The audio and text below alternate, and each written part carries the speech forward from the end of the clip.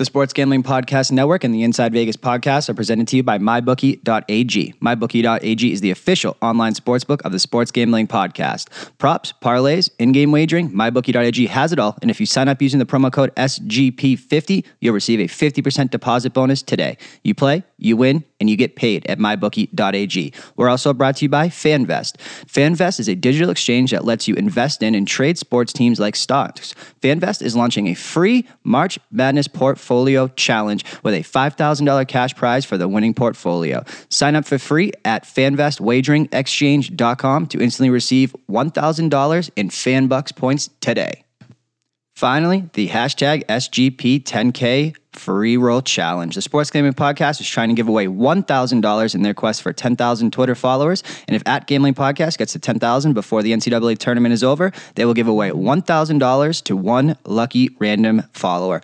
All you have to do is enter and include in the tweet hashtag SGP10K and tag at Gambling Podcast in the tweet. Unlimited entries, and the more times you do it, the more chances you have to win.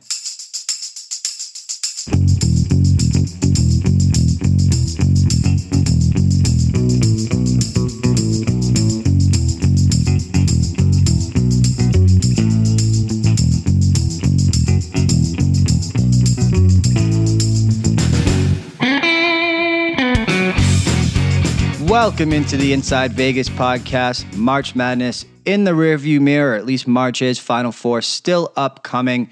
And now that Colby's handling all that, Ryan and Sean doing the March Madness side of things, we're moving forward with the daily grind of Major League Baseball, how to attack it, how to handicap it, things to look for throughout the whole 2019 Major League Baseball season with 1 week in the rearview mirror. Guest for this segment, Adam Burke at Skating Tripods, host of Bang the Book Radio, hosts a podcast twice a week inside the batter's box on Bang the Book, hosting everything somewhere in the space at some time. Just got off his little media tour in Vegas promoting Major League Baseball for the site and everything like that. Also author of the 2019 MLB betting guide, available on Amazon. Go ahead and just search for Adam Burke if you want to check that out. One of the most knowledgeable baseball minds I have come across in a very long time. Been doing this forever. And so we dig into what we have seen for the first week of Major League Baseball, if it's worth reacting to, overreacting, all that type of stuff. And then we break down kind of the philosophy behind it and how he has found his most success, as well as digging into the 2019 season as a whole, based on what we've seen, division breakdowns, team by team stuff, and everything.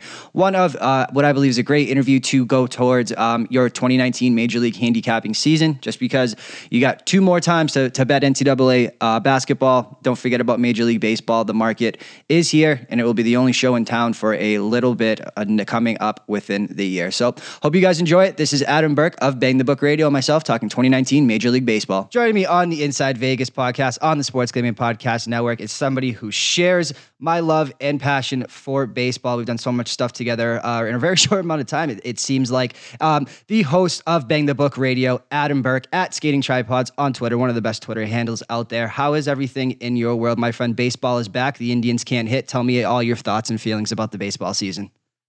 Yeah, it's good, man. It's good to have it back. Off to a little bit of a slow start here this year, but you know what? It's a long season. It's obviously a big time grind, and yes, you are correct. The Indians cannot hit. And again, kind of flipping the script a little bit here. Me and Adam do a couple things over on Bang the Book. So as always, check that out. BangTheBook.com/podcast, Bang the Book Radio, and then again at Bang the Book on Twitter as well. So I guess, I mean, man, you're such a consummate professional, consummate host that I feel like maybe you haven't had the time to kind of tell your side of things in your story. And so I want to kind of start there and kind of what led you to, get to this position. I know you're kind of making the press rounds when it comes to baseball in Las Vegas last week. But kind of, what was your background and intro that kind of led you to this position and kind of led you to, focus in on baseball in this content distribution platform that you're on? I was definitely a lover of baseball before I got into the position that I'm in now. And, about 12 years ago or so, I would say it's kind of funny that I sort of fell into sabermetrics at the same time I fell into sports gambling. My college roommate my sophomore year had a Bodog account like everybody else did. He kind of got me into it, and it sort of went from there. I mean, it went from the $5 3-line parlays to, just learning more about the industry, getting more involved with it. Then I think it was 2011. I actually did a college football podcast for a website called Beyond the Bets, which is now part of Right Angle Sports with the Betting Talk website. And that was with Matt Lindeman, who I'm sure everybody out there in Vegas knows. an odds maker over at Caesars. But we were doing that college football podcast together, and we actually had to stop doing it because he wound up getting a job in a sports book. And my current boss over at Bang the Book reached out to me out of the blue and said, "Hey, you want to do something like that for me?" And it's been something we've done now since 2013. So always been evolving as a handicapper, always been evolving as a baseball fan, and obviously picking up the other markets as I've gone along. So it's been a good decade here being in this business. What kind of drove you to, I don't think you pick what you love in terms of sports, but what made you kind of more drawn towards focusing on baseball betting? Because I think a lot of people, you can love one sport, but that doesn't mean that you can, bet it, or even if you want to, or have success at it. But what were kind of the things about the game and how you approach baseball that have made it kind of your I don't want to say niche market, because one of the biggest in the world, but made it your main focus? Well, it was one of those things as a kid where, baseball just came naturally to being my favorite sport. My dad did play hockey in high school, and I wound up playing hockey in high school too. But growing up in Cleveland with the Indians' heyday in the mid to late 90s, and, the Browns were gone. So baseball was just, the easiest thing to gravitate towards. And then, like I said, about, 05, 06, 07, I kind of got into sabermetrics because I wanted to understand why the Indians were making the decisions that they were making, why they were isolating the guys that they were isolating when they had, limited financial resources. So I got into sabermetrics at that point. And then, as I started looking more at these sports betting markets, I felt like that was an edge for me to know sabermetrics, to know some of the regression analysis stuff, and be able to take a different look at baseball as opposed to the other sports that were out there. So it just kind of all fell together naturally where, I had this background in the stats of baseball, and it was easy to then apply that to the handicapping of baseball. And, it's a sport where I feel like I have my greatest edge because of how I study the game. A lot of other sports, I don't do as much with the advanced analytics. It's a lot of situational handicapping, matchup-based analysis, stuff like that. With baseball, I feel like I can go a little bit deeper and feel like I have a little bit more of an edge in that market. So it really just made sense for me. I'm so fascinated by numbers, guys, because truthfully, I'm probably not that smart to be able to do that, to create a model and go the Excel route. And I do believe that that is kind of, I don't want to say the future, but I mean, that is, we've seen time and time again, the success that those type of handicappers have had. My biggest issue is even with a sport like baseball that has been so driven towards the sabermetrics. I mean, the sabermetrics came along, which were both, predictive in terms of success, regression, positive regression, all that type of stuff. And then it got applied to the sports gambling market. For me, I still am in love with the human element of baseball. And not only has the human element kind of been taken out of the game from a literal gameplay perspective and managerial decisions and all that type of stuff where people are playing, shifts, outfield situations, whatever the case may be. I think it's also made its way in a very short amount of time over to the sports gambling world. Is there, my biggest issue with, I don't say issue, but my biggest reasoning that I can't go all in on the numbers side of things is it really takes out the human aspect of it. Now, don't get that confused with what I would call emotional betting and betting because of fandom or a gut feeling or whatever the case may be. Those are very different things. What do you say, or, what do you, my question to model handicappers is always the same. What do you do when your model or numbers tell you one thing, but your eyes or gut or feeling tells you another? Well, I do want to make this clear that I'm not a modeling guy. I don't my own lines. I don't spit out, any sort of things like that. I just use the statistics, both in a regression sense, but also in a matchup sense. And, I'm sort of kind of a hybrid, I would say, from, there are some people who are strictly on the quant side of things. There are other people who are maybe trends based or, whatever the case may be. A lot of people that fall in the middle. And I think you and I both fall in the middle in a lot of different ways in that you're familiar with the numbers. You don't treat them as gospel like some people do. That's something I feel like I've done a better job of here recently is, 2 or 3 years ago, or actually more like 3 or 4 years ago, I would look at an ERA and an XFIP and say, okay, that guy's absolutely going to get better. His ERA is 5, his XFIP is 350. I'm going to keep betting on him. And that's what a lot of people in the modeling crowd, wound up doing, they bet 3 or 4 years backwards. ago. Yes. They would take 4 losses to pound their chest on their random shutout of the 5th, go 1-4 and say, I told you positive regression was coming instead of just rolling with that pitcher or, backing or betting on through a rough stretch, regardless of sabermetrics. And then once the regression comes either side, you jump off, in my opinion. Right. And the thing of it is, honestly, I think the most eye-opening thing for me was when Darren Willman put StatCast on his Baseball Savant page, because then you were able to look at things like the exit velocity metrics and say, okay, look, in the past, we would have said this guy with the 5 ERA or the 5 ERA and the 350 xFIP, he's absolutely going to get better. But maybe he's not. Maybe he just doesn't have the right command profile. Maybe he's allowing way too much hard contact for him to actually get that much better. So I've kind of become more of a gray area handicapper as opposed to the black and white handicappers that are out there that are strictly looking at the numbers, strictly saying this is going to get better. I'm kind of in the middle where you look at somebody like Kyle Freeland, for example. Everybody wants to run to fade Kyle Freeland. Well, Kyle Freeland has a low ERA and a high xFIP for a lot of different reasons. One of them being he induces a lot of weak contact. If you're not giving up barrels, you're not giving up high velocity contact, you can still have a lot of success.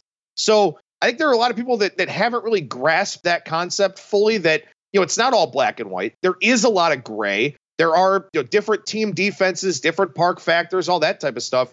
So I think that because of the way that I evaluate baseball and how deeply I throw myself into it, it's one of those things where I do feel like it should be the best sport that I have. And real quickly, without going too long here, as you mentioned, the game is so numbers driven now. And in fact, I've kind of found that out. And some days I'll kind of sit there and go, you know what? I wish I was more of a fan. I wish I looked more at the individual players, realized what we've got here in this current era of baseball with so many stars. A lot of times these guys just look like numbers to me. And to some degree, that's kind of disappointing. But to another degree, with my line of work, it's good not to have any of those, not to have too many of those biases.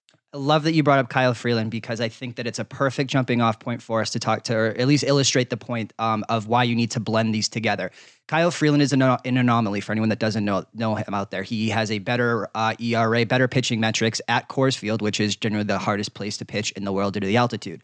Here's the thing, when you look at the human side of when dig into why that is, Kyle Freeland was born and raised in Colorado. He pitched his whole life there and learned to make it work for his game. He tailored his game to Colorado, not the other way around of kind of, letting it dictate, how you go about things. So it's, that's exactly the point of how you need to dig into the human aspect to be predictive, and to get out ahead of that market. So absolutely. And again, speaking of how deep you go into this, I want to talk about your book on Amazon that is absolutely incredible. 2019 MLB betting season preview that you did. What kind of led you to want to, take that journey into, I can't imagine that is anything of an easy feat to put together a full Kindle book on Amazon, detailing the, upcoming season, to, put yourself out there and everything like that. What kind of led you to go about doing that? Well, it was one of those things in the infancy of my time with Bang the Book. I think the first year I actually put together these season previews was about 2014. And the last 2 years, we've actually made it into a Kindle ebook for some marketing purposes, trying to reach out to a different audience, but also, to kind of have a byline out there, which is, something that is very important to me and something that, I greatly appreciate the opportunity to have. But I look at all 30 teams. I look for telltale signs for their season win total market. I highlight individual players that you want to keep an eye on. And also I tackle all the future stuff as well. All 6 divisions, both pennants, World Series, Cy Young in both leagues, MVP in both leagues, the home run king. Talked about some of the stats that I use to handicap. And really it's twofold. I mean, I think that it helps my readers to have all that information, but also it's a good way for me to organize my thoughts, because that transition from football into basketball into baseball, all these sports overlap now. And it's a giant pain in the ass if you cover all of them the way that I do and the way that we do at Bang the Book. So it helps put me in that baseball mindset. It helps me find maybe some things that I had overlooked from last season that I find in my research for the upcoming season. It's a labor of love. And that's the big thing, is that it doesn't feel like work. It just feels like I'm preparing for the season and just so happen to be able to share it with a lot of other people. I love that, man. Being able to organize, a full season of baseball over, that grind is so important. And I think people kind of get bogged down into, I don't think people often are able to gather their data and their thoughts the right way. And it makes so much sense on so many different levels to do it this way in some form or fashion, because as much as it may help somebody that is just getting into betting, casual betting, it also helps the person creating this content organize ideas, look into things that are, put it all in one place as you go through the season. So it's definitely a win-win. Again, that is available on Amazon. Just go there and search Adam Burke. That will come right up. I want to make that Christian, let me mention something else real quickly here that, this. I mean, you're a professional bettor. Efficiency and organization are so important in this line of work. And, for me, I organize by writing. For other people, maybe they've got, extensive spreadsheets or whatever it is that they have. But people always ask me, they're like, how can I get to a point where I can take this more seriously? How can I turn this from a hobby into a supplement, or a supplement into maybe a profession down the line? And I think organization and efficiency are two of the most important attributes that you can have as a handicapper, because you're not wasting time.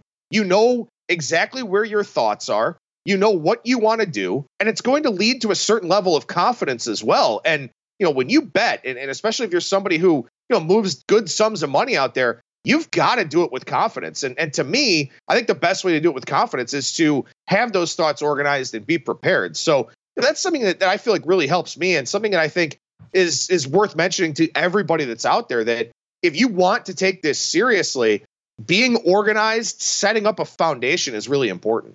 Yeah, and again, if you're somebody out there who maybe feels like you're embarrassed, you don't have a following, you don't, why am I going to sit here and do this if nobody's going to read it? I'm telling you, it will help you out.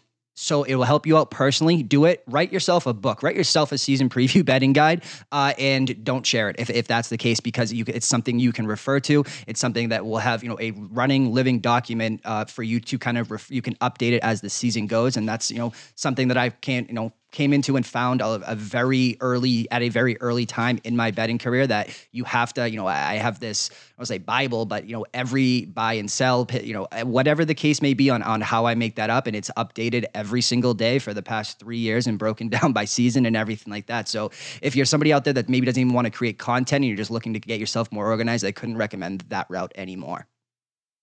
Yeah, for sure. It's definitely one of those things, again, where it may be hard at the outset, but it's going to help you so much. It's going to help you exponentially down the line. So again, you have to, it's kind of like people saying you have to spend money to make money. You got to spend time with this business. And I think that's something that's a really important takeaway here.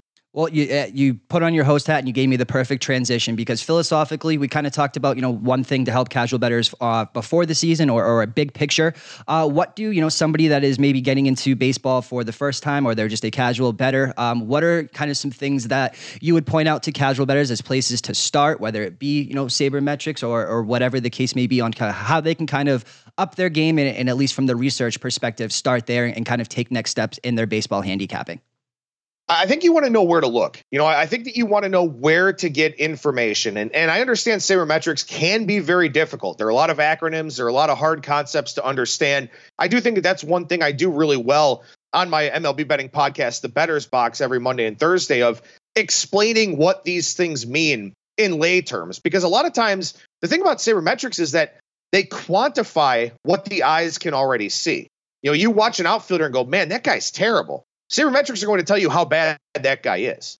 If you say, that pitcher gives up a lot of hard contact, sabermetrics will not only prove that point for you, but also quantify how much that hard contact hurts. So, you want to know where to look for information. Fangraphs is a phenomenal website, obviously. Baseball Prospectus is a lot more advanced, actually. Baseball Reference, baseball-reference.com, very, very good. Baseballsavant.com is where you can find all that exit velocity.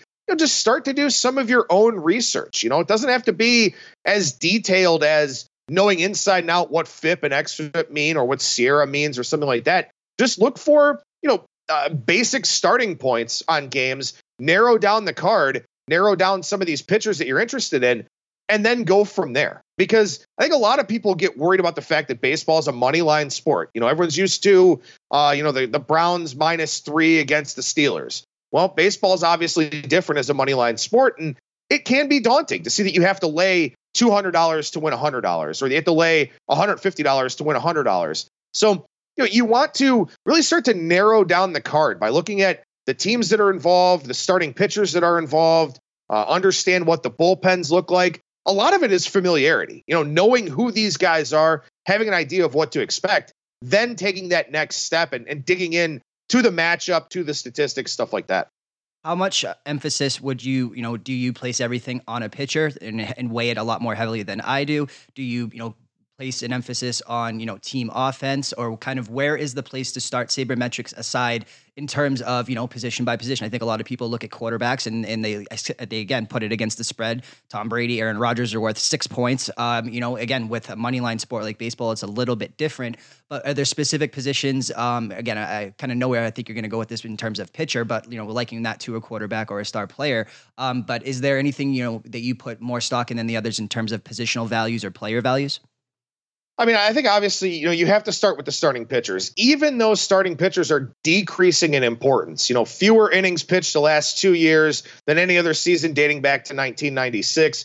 The bullpens are a lot more important, but the starting pitchers are tremendously important still, because really that's how the lines are constructed. That's how the lines are made, with the starting pitchers in mind, because you don't know what's going to happen in the late innings. And this is why I know you're a first five guy. I certainly can't blame you for that one bit. But you don't necessarily know who's going to be deployed out of the bullpen. You don't know if that guy's going to be on that day or not, because bullpens, relief pitchers, most volatile positions in Major League Baseball. But you have to begin with the starters, because when you look at how things go in Major League Baseball here, even just after the third inning, at the start of the fourth inning last year, teams with the lead won 74% of the time. So you have to like that starter, like that matchup, because you want your team to play from it ahead if you're betting the full game, because then you hope that the best relievers are going to come in and close out the game for you. If you think that the starter is going to struggle, well, then at that point, you start looking at the other side. If it's a bad matchup for that starter, maybe a team that hits a lot of fly balls against a fly ball pitcher with a home run problem, that's probably a bad matchup for that guy. So along with the stats, because I know a lot of the personnel, I'll know what's a good matchup and what's a bad matchup. Some teams don't hit power pitchers. Some teams are pretty good against power pitchers. Stuff like that is the primary starting point for me, because again, you want to be in a position where your team has the lead as quickly as possible. Do you put more stock or even look too short when we talk about marquee players? I mean, Bryce Harper, I'm talking about Machado, Mike Trout.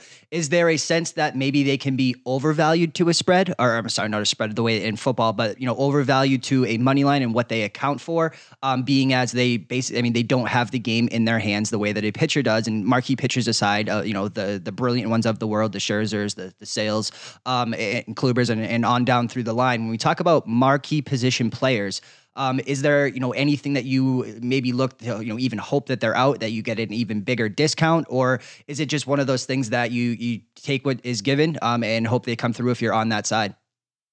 Yeah, there are certain advantages you can look to get. I'll use Josh Hader as an example. He's not a position player, so this is kind of dodging your question a little bit for a second. But, I know when Josh Hader is available, when Josh Hader is not available. When he's not available, I'm very unlikely to play Milwaukee for a full game. Maybe I'll play a first five, but I probably won't play a full game. You talk about day games after night games. That catcher's probably not going to play. If he's a great framer or a very good offensive catcher, you've got to keep that in mind with your handicap even before the lineups come out.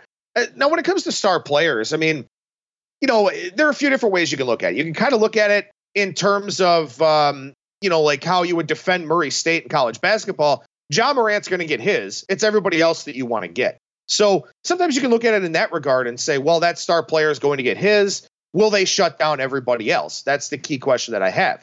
The other thing is that because of the timing of my daily article and because of, when I try to get my handicapping done, I'm doing this before the lineups come out. So there will be line moves, obviously, when, Paul Goldschmidt's not out there, when Jose Ramirez isn't out there, stuff like that. To me, I don't necessarily worry about it too much because, my goal is basically looking at starters that will limit base runners as much as possible. If you've got a starter who's only going to allow, maybe 6 or 7 base runners, not a lot of them are going to score. If you've got a guy that's going to allow 10 or 12 base runners, well, then it gets a little bit more dicey. Even with those star players that are in the lineup, I'm just looking for situations where I can limit the number of run scoring chances against me. And if that guy hits a 3-run homer, he's a great player. It is what it is. But again, I try to look for spots where the pitcher is going to limit the number of opportunities the other team has to score runs, whether there's a big name marquee guy in the lineup or not. I want to come back around to what we talked about money lines before we kind of break into the 2019 season, both of what has happened the first week and our kind of outlook projecting forward. Does it make sense? I think a lot of people fall into the trap of parlaying every ace day, every fifth day. If you see a Kluber, you see a Sale, you see minus 300, parlay away is, the public's general motto here. We saw this on opening day with New York and Boston. Are you somebody who tends to, have a hard rule of never betting heavy favorites because baseball is variance driven? Again, 43% of the time, underdogs win in Major League Baseball. It is the highest underdog rate of success in any professional sport on the planet, UFC being second. Is there, when you look down the board just for today, Yankees minus 225 have consistently been, in the over $2 favorite range, yet you see Baltimore come out and win plus 275, plus 300, taking 2 out of 3. Baseball is so variance driven. What would you tell people that are kind of looking into the heavy favorite side of things when it comes to Major League Baseball? Or are you more of an underdog player, or do you think that heavy favorites, kind of get theirs too? As a general rule, I'm trying to look for small favorites and small dogs. I'm trying to limit variance a little bit that way, in the sense that if the line suggests that the game is something of a coin flip, something like that, I feel like those are the games where I have the best edge because of the way that I study baseball and the way that I can sort of dig into the game and find little hidden edges and some surplus values on starting pitchers, bullpen guys, stuff like that. But, I will say it, and this has been a point that I've kind of talked about a little bit on my show here before. If you look over the last 4 or 5 years, because Major League Baseball is so top heavy, big favorites have actually been pretty good bets overall. Last year, 73.6. This is per the Killer Sports database, killersports.com. A lot of really cool queries that you can run over there. But in 2018, 436 and 156 on favorites minus 181 or higher. Average line of minus 229-ish. $100 bettors were up $9,000 based on the numbers that were over at the Killer Sports database. If you look at minus 200 or higher favorites last year, 75.7%. $100 bettors up over $8,000. So those are using closing lines, and I believe they grade against 5 dimes over there. Don't quote me on that, but I'm pretty sure that's what they do at Killer Sports. So, using the recent history, it has been profitable to take some of those big favorites, largely because, as I just mentioned, the game's been so top heavy. You've got, the AL playoffs are mostly decided. You've got maybe 6 or 7 teams that can make the playoffs. It's a little bit different in the National League this year, so you won't see as many big money line favorites, but they have been profitable. Obviously, the thing is, you want to try and avoid the 25 to 27% that those teams go down. So, again, you still go through the handicapping process. I'm not advocating blindly betting big favorites by any means, but, it does seem like, at least in recent memory, the bigger favorites have done pretty well.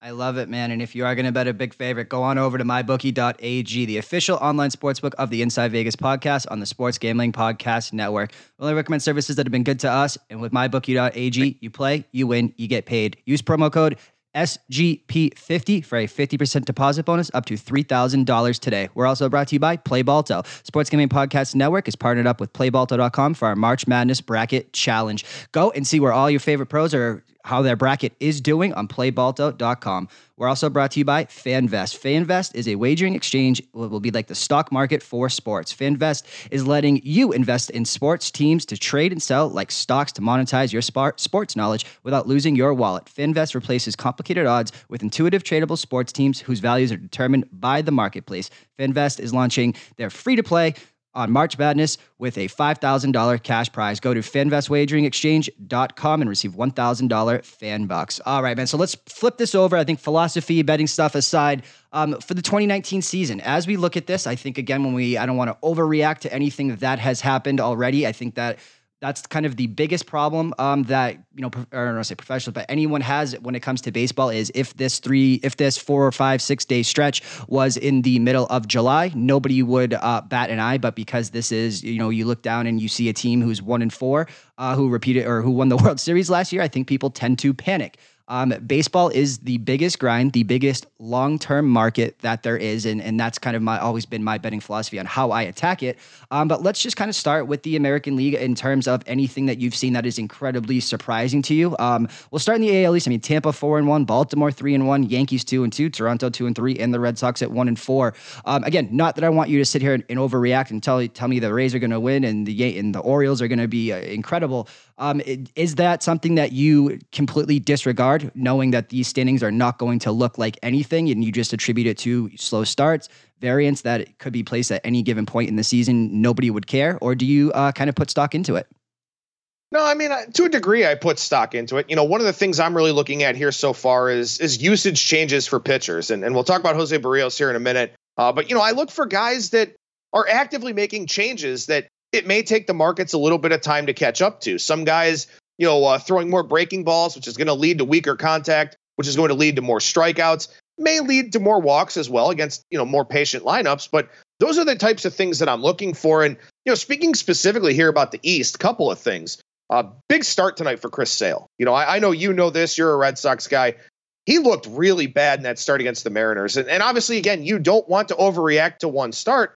But when you see a velocity decrease with a guy that, was kind of banged up in the playoffs last year, kind of banged up in the second half last year, and see just how flat that slider looked, that's a little bit worrisome to me. I'd like to see a little bit more explosiveness from the stuff today. That's not to say I'm fading him today. And I know a lot of the market is going in against Chris Sale here against Oakland tonight. But that's one of those things where, I want to see a change. I want to see, even if it's a half a mile per hour harder on the fastball velocity, something like that, a few more swings and misses, just see things trending in the positive direction. With Tampa Bay, I mean, look, Blake Snell didn't pitch well in the first game. Blake Snell, a big-time regression candidate, 88% left on base percentage last year during the Cy Young season. A lot of people looking to go against him. That's the only game that they've lost. And their opener concept worked well again yesterday with Ryan Stanek and Ryan Yarbrough. They're hitting the ball ridiculously hard offensively.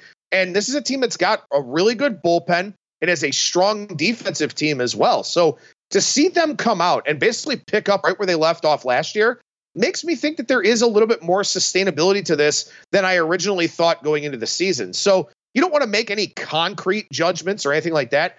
But if I see either A, a continuation of what happened last year, or B, something that looks like a positive development, I am likely to follow those and keep a close eye on them. Completely agreed. I want to point this out to get your take on this.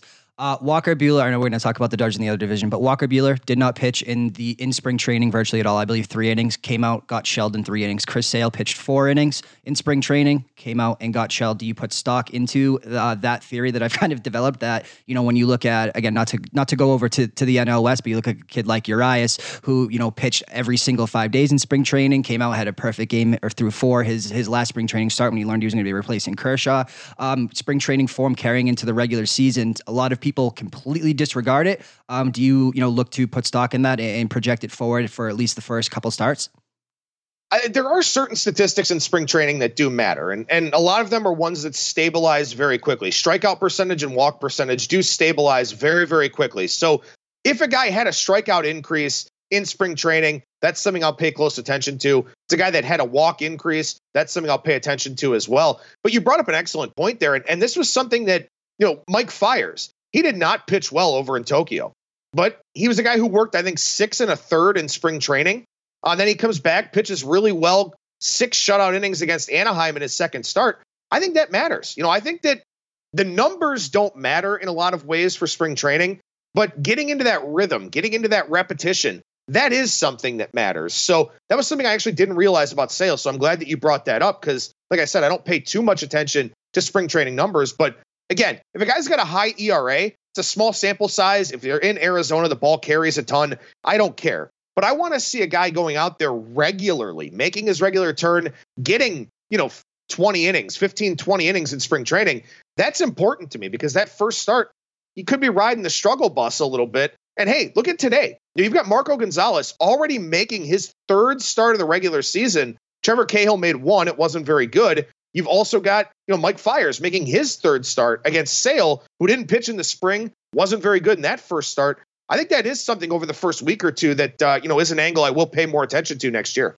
Let's move over to the Central because when you talk about things changing, I think that this division is ripe with it. Minnesota is a team I'm very bullish on. Went over their season win total. I think they have a emerging ace in Jose Barrios. We have Cleveland, who looks to be a first 5 under better's dream right now because I think they have the best 1 through 5 pitching in baseball. They haven't even used Shane Bieber in a starting role yet, who could be this year's version of Walker Buehler in my estimation. You go down to Chicago, things changing. I mean, Lucas Giolito was a 1A prospect, meaning he was the best pitching prospect in baseball, came over with the Adam Eaton deal. He was a laughable cash cow first 5 inning fade last year. all of a sudden comes out. And again, a lot of sabermetric guys like yourself pointed to this positive regression coming from Giolito. It took him the offseason. He went the Joe Kelly route. He completely reinvented himself. When we look down this list of Royals, Twins, Indians, Tigers, White Sox, I'm really not concerned with the standings, everything right now, but things changing. I think this is a great jumping off point to illustrate your points.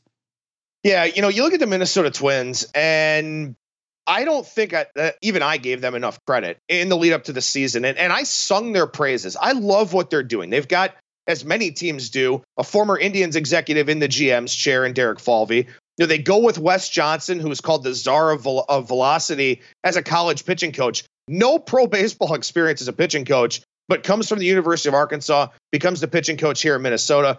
35-year-old skipper in Rocco Baldelli. I love what they're doing because they are committed all in to analytics. And to go over to the NL Central for a second, Milwaukee did this a few years ago. We're seeing what happened with them. They took their starting rotation and said, you know what? We don't miss a whole lot of bats. We don't have a whole lot of guys that are going to go out there and dominate. Let's come up with something that can allow them to have success for 5 or 6 innings. So what they did was that they put together very comprehensive pitching plans, said, here's where we want you to work these guys. Pretty much everybody in that Milwaukee staff throws either a cutter or a slider. Well, you look at Minnesota here, they're increasing velocity. They're using more breaking balls. They're kind of following the Yankees mold in that regard. They're all in on analytics. And when you get a team that goes all in with analytics, you see the pitching gains first because you can put together those pitching plans. It's much harder to be a hitter than it is to be a pitcher. So now they've got the lineup that can collaborate with that pitching staff. I absolutely love what they're doing. For the Indians, I mean, look, again, best rotation in baseball. Bullpen's a little shaky. Lineup will get better as guys get healthier and as some of their young guys start to settle in a little bit. But even through just 3 or 4 games, I'm a lot more scared for the Indians than I was coming into the season, just because I'm seeing what Minnesota wanted to put into practice come out there on the field. And so far, it's been a really good look. When you look at, let's go to the West, because this division kind of drives me mental. Seattle should not be 6-1. They are not this good. They were open. They traded away their roster, openly tanking. And maybe I'm a bitter guy knowing my under ticket's probably already dead. Kachiki comes over. That is basically the Miles Mikolas of this year, in my estimation, of somebody who's going to come from nowhere and surprise, because he wasn't highly touted in the way a Tanaka or a Matsuzaka or of these guys in the past. The aces in that league, when they come over and don't have to be an ace here, are usually set up in great spots. But I can't figure out Seattle's power and Seattle's what they're doing over there. You look at Oakland 4-3 as always, they've basically turned Moneyball into the long ball here with Chris Davis and what they've been able to do by just hitting 100 home runs. But the starting pitching is going to be the problem to go with their top 2 bullpen. The Rangers have, probably the worst rotation in baseball. This division is going to belong to Houston eventually once they get their bats to wake up. And the Angels wasting Mike Trout at 1-4. Is there anything kind of long-term you see here of either keeping up or regression coming for any side here? I feel so bad for Mike Trout. I mean, I know that he voluntarily stayed and he got a lot of money to do it, but man, year in and year out, the Angels, they've got some money tied up in some things that they shouldn't, obviously, with Pujols and, with their rotation. I mean, just so many injury risks. With Andrew Heaney already out. I'm sure Tyler Skaggs gets hurt here at some point. I'm rooting against it because he's very, very talented when he's out there, but I'm sure he'll get hurt here at some point. Texas and the Angels look like the punching bags here to me. I mean, Texas got lucky to play Chicago here in the first week because the Cubs are a train wreck.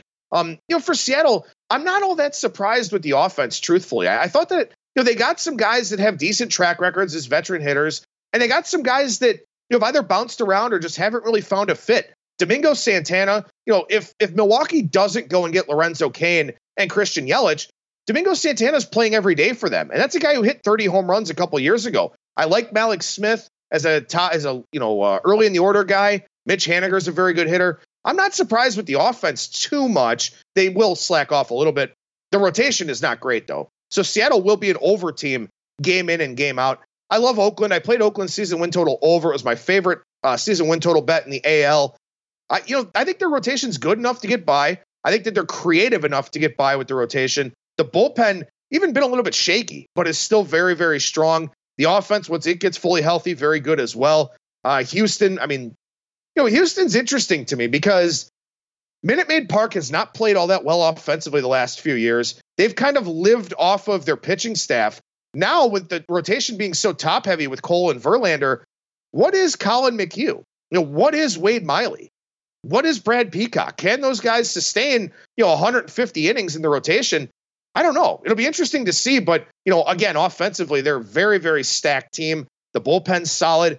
I think the West race could be a little bit more interesting than people think between Oakland and Houston, but I agree with you that ultimately Houston does take care of business. Yeah, and Houston's one of those teams that I kind of really did project this slow start because they're a team that's going to get better as they go. Forrest Whitley is a top 5 pitching prospect in baseball. They have another one in the bullpen right now in Josh James. So look, Houston to me is a team that this window for them is closing a lot quicker than they realize because they have to pay everyone. Correa, I know Bregman just got paid, Altuve, Garrett Cole. You go, and again, to me, Houston and the Dodgers made the 2 best offseason signing moves, Bryce Harper and Manny Machado aside, when the Dodgers got Michael Brantley, who was a top 5 outfielder, and the same year that he was a top 5 outfielder in baseball, AJ Pollock was as well. Both guys have, been out with injuries for so long, but it just go. And I know that a large portion of what brought Houston's success is now in the Orioles organization, which is another reason I feel that this window is closing. But if you lose Cole, Verlander's up there at 36, 37, and you got to pay all these guys that don't want to take team-friendly deals like Bregman,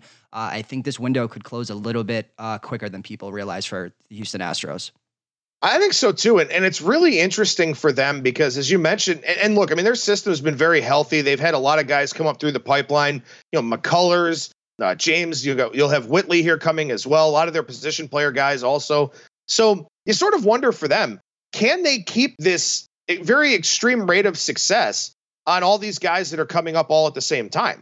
Because, Houston's another one of those teams, kind of like how Kansas City put together their back-to-back World Series runs. They were so bad for so long that they were able to draft these really high upside, high floor kinds of players.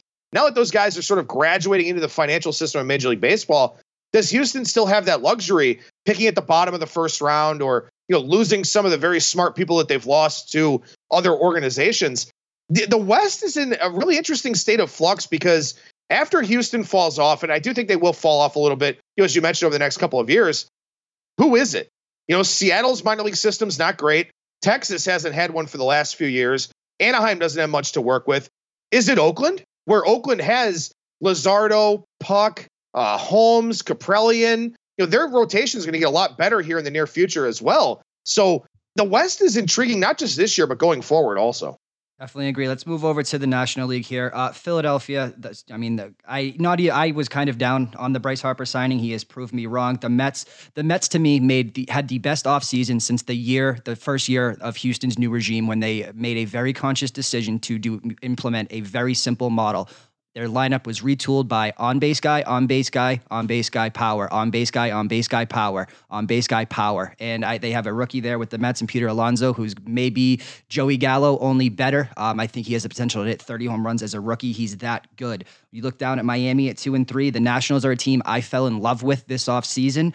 I think they're better without Bryce Harper. I think Juan Soto is going to be a perennial MVP candidate, along with the Braves and Acuna, who just signed a huge team-friendly deal today as well. When we look at this division, I would say top to bottom, probably the best in baseball if things break right eventually. I think a lot of people are in the belief that the Braves arrived about a year early. But to me, the Mets, Phillies, and the Nationals. The ceiling for the Mets is World Series. The ceiling for the Philadelphia Phillies is World Series. The ceiling for the Nationals in a 3-game series going through the playoffs facing Scherzer, Strasburg, and Corbin is World Series. I don't care what anybody says, the fact that they're young. The Nationals have 3 or 4 MVP candidates and the odds-on favorite to win Rookie of the Year when the season started. And the Braves showed what they could do last year. This division is the hardest for me to call. I think a lot of teams are going to eat up on each other. But what did you take away from this one and for kind of what we've seen in projecting forward? I think as much as this may disappoint some people, I think this is a 3-team race because I think Atlanta falls off the pace a little bit here. They've got a lot of solid pitching arms, young guys and guys in the minor league system, but they don't really have any frontline types of guys, which is what Philadelphia, the Mets, and Washington all have. I think Atlanta has to live on its offense, and that's a little bit tricky to do at SunTrust Park and also here in this division. And last year they beat up on the Marlins and the Phillies to sort of make their offensive numbers look a little bit better. I don't know if that happens necessarily here this year because while I bet the Marlins season win total under, their pitching staff really impressed me the first time through the rotation. Obviously, they're at home, so take it with a grain of salt. But the Marlins are going to be kind of a little bit of a pesky team as well. As far as the top, look, for Philadelphia, Nick Pivetta, one of those sabermetric darlings, high ERA, low xFIP, If the command comes around, the stuff is really, really good. Vince Velasquez, if he stays healthy, same thing with him. Aaron Nola is obviously an elite guy. Love the David Robertson signing. Bullpen is strong. The Mets, look, there's one thing I know about Mickey Callaway, and I got to watch him as the pitching coach for the Indians for several years. I don't know what he does in terms of marginal to average talent to elevate it, but I do know that he can take elite level talent, very superior talent, and maximize it to the extreme. He did it with DeGrom last year. I think he did it with Zach Wheeler last year. I think he probably does it this year to a degree with Steven Matz. Not that Steven Matz is elite, but he will be better. I think he does it with Wheeler to a Cy Young, top 3, top 5 Cy Young for Wheeler. That's my opinion on him. I mean, look at what Zach Wheeler did last year. He had a better second half ERA than Jacob DeGrom. Yeah. I mean, it's incredible. So the Mets pitching for days. I love Seth Lugo in the bullpen. Huge fan of him. Edwin Diaz, a big help. Washington was my pick to win the East here coming into this season. The bullpen's a little bit iffy right now. Trevor Rosenthal hasn't looked very good, but hey, like you said, if you run into the Nationals in the playoffs and you get Scherzer, Strasburg, and Corbin, I mean, that's not any fun. So love this division top to bottom. The Marlins seem more interesting than I originally thought. Maybe it's just because it's early on in the year. But I do think that the Braves are a notch below those other 3 top teams. Completely agree from a pitching perspective. Let's move over to the Central. Milwaukee, I think a lot of people thought they would regress, especially when it comes to Christian Yelich. All he does is hit home runs. The Cardinals were the team I was probably the biggest on in the National League. Just with that rotation, adding, Goldschmidt for MVP is, I mean, again, we'll talk about futures odds being slash Goldschmidt enters the year 10-1, already down to 5-1. He's not the face of the franchise now. He gets to play calm. He gets to play cool and doesn't have to worry about anything other than going out there and hitting, which is a very dangerous thing. You sandwich him with a guy like Paul DeJong who can hit 30 home runs from a shortstop position. And the Cardinals could be very dangerous once they get things kind of figured out. They were a little bit unlucky giving up, leads within the first 5. The Flaherty one comes to mind. Miles Mikolas got kind of shelled. The Reds, I think, are on the way up, especially with their pitching prospect. Luis Castillo is dynamite. The Pittsburgh Pirates have probably the best pitching in the division, top to bottom, outside of the Cardinals, and they know how to maximize it more than the Cardinals. The Cubs were a team, a lot of people. You saw the famous baseball perspective, had them finishing dead last with, I think, 79 wins or something like that. We're seeing that from the Cubs here. The Central one is going to be a wild one yet again. Yeah, it really is. And, I mean, look, the Brewers, again, this is one of the reasons why I'm not as hardline sabermetrician as some of the people out there, because I understand what they're doing. And a lot of people look at all of their starters and say, well, their ERAs are below their xFIPs, they're going to regress. But they just don't allow home runs because they pitch away from high slugging percentage areas. They've got guys with good enough command that they're able to do that. And that's why they've been sustainable. And quite frankly, one of the many reasons why I've been cheating on the Indians with the Brewers over the last few years here. The one team in this division that kind of concerns me thus far is Pittsburgh. And part of it is because I did play their season win total over, took a long shot on them to win the division. I believe it was 8-1, and also took a shot on them to win the National League pennant. They've lost 2 games already out of 3 where they've had a lead going into the 7th inning. Clint Hurdle's made some mistakes. Richard Rodriguez has been awful. Keone Kela has not looked the same. They haven't been able to bridge the gap to Felipe Vasquez just yet. And that's Pittsburgh's best attribute, is that bullpen. So, it's great. The bullpen is their strongest attribute over their starting pitching? I think so. I think that it's just for the simple fact that, I do think that Joe Musgrove has some health questions. I don't know if Chris Archer will fully maximize his abilities, although, looking at yesterday, he certainly is going to give it a good shot here. Love Tyon. Trevor Williams, again, another guy, low ERA, high xFIP, market hates him. Love that guy. I love when the market hates him. Well, again, it's one of those things where... Scoreless streak of 27 straight scoreless innings last year and comes out and fires 7 shutout week or start 1 this year as well. Whatever the reason is, he figures it out. He induces a lot of weak contact. He's just one of those guys. And that's a very important skill. I think a lot of times, up until StatCast and up until we had exit velocity, people just looked at BABIP, batting average on balls in play, as luck. I think there's more of a controlling factor for pitchers than we ever thought possible because of exit velocity. And having those numbers has opened our eyes to seeing that, look, guys it's a skill. Contact management is a skill. It's not just a luck metric of when a guy makes contact and, where he hits the ball and how hard he hits it. It's a skill. And the Pirates have a guy like that in Trevor Williams. The Brewers have all kinds of guys like that. That's the one thing about Cincinnati that I'm not sure of is with that park factor, Can they avoid barrels? Can they avoid the high slugging percentage areas? I'm not entirely sure. So I'm thinking that right now the Central is going to be, almost a 5-team race, quite frankly. I think all 5 of these teams can elevate themselves enough to be in this thing deep into August and September. Obviously, we'll see who's able to sustain the grind the most. Completely, man. Let's move over to the NL West before we get you out of here. Dodgers and everyone else in my estimation, yet here come the young Padres who remind me a lot of the Braves of last year. The pitching, I think a lot of this comes from within their division with the Giants just making everyone look like Cy Young candidates. I think that the Padres are very overvalued day to day. We saw this yesterday. This young team should not be a minus 180 favorite to anybody other than the Giants, in my estimation. The Arizona Diamondbacks are something entering year one of a rebuild that they kind of won't technically all the way kind of commit to, which is a little bit frustrating. The Rockies are always going to be there with this rotation that they have finally realized how to get guys to pitch at cores and, to get the specific, again, human element type of guy that takes. 2 Cy Young candidates, a guy that a lot of people think could be the third one in John Gray, just struggles at cores still. And it does take a lot to overcome that when those issues arise, and it's shown. Again, to me, the Rockies and the Dodgers the Dodgers won, Rockies probably finished 2. I don't know. I think the Padres can maybe sneak into a wild card, but the NL West could quietly have 3 playoff teams if everything breaks right for a full season for the Padres, but they are incredibly overpriced right now.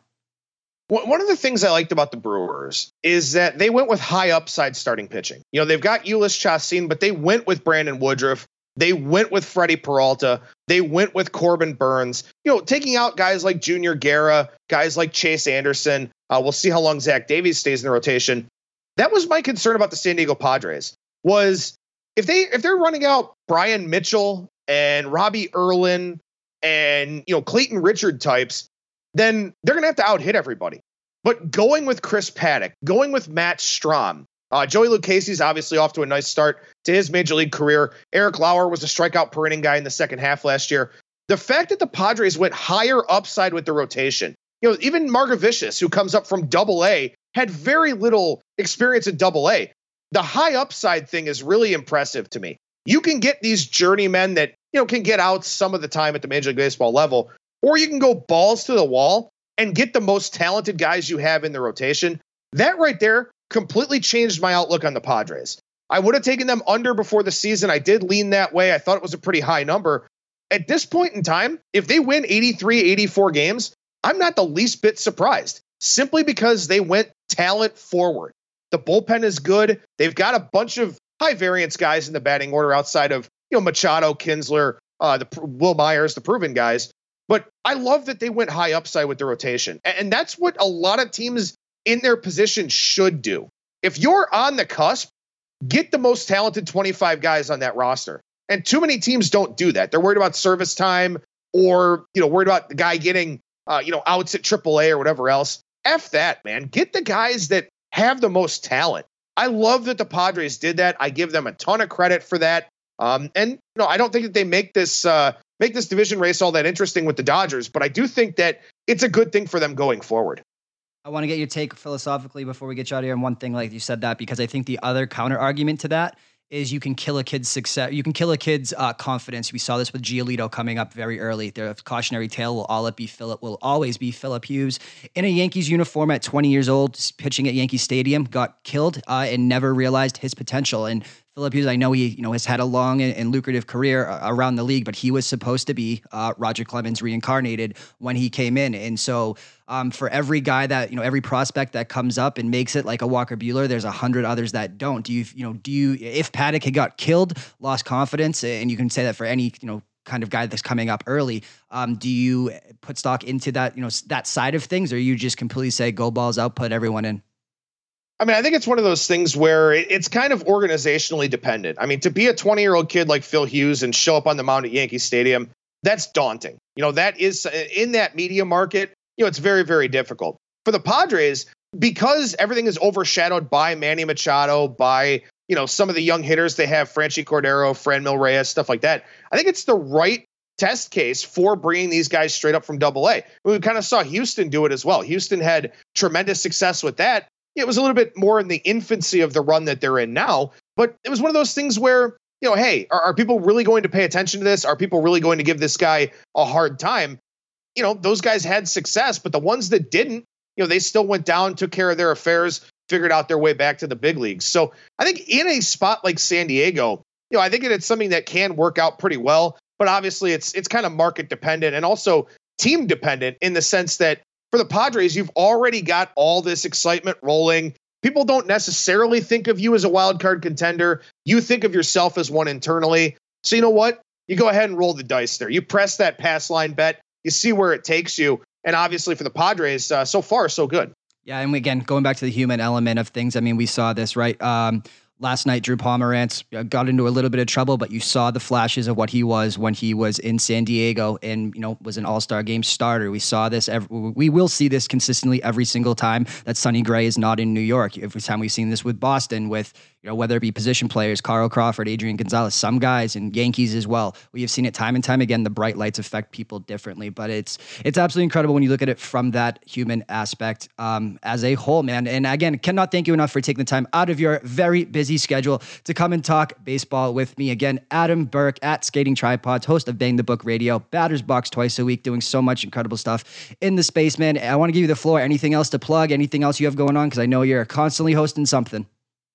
No, I mean, that's about it. I guess we're going to talk with Kyle Hunter on Wednesday about the Final Four and about the national championship game on Bang the Book Radio. And I believe you and I are actually off this week for the UFC. So keep an eye out for that Thursdays or Fridays on Bang the Book Radio, where I sit in the host chair and chat with Christian here about the UFC events for Bang the Book Radio. Yep, we flipped the script, man. You don't have to do any legwork, any post-production. That's all on my side. So again, cannot thank you enough. And again, give him a follow, one of the best baseball minds in the world at Skating Tripods, Adam Burke of Bang the Book. Thanks again, man.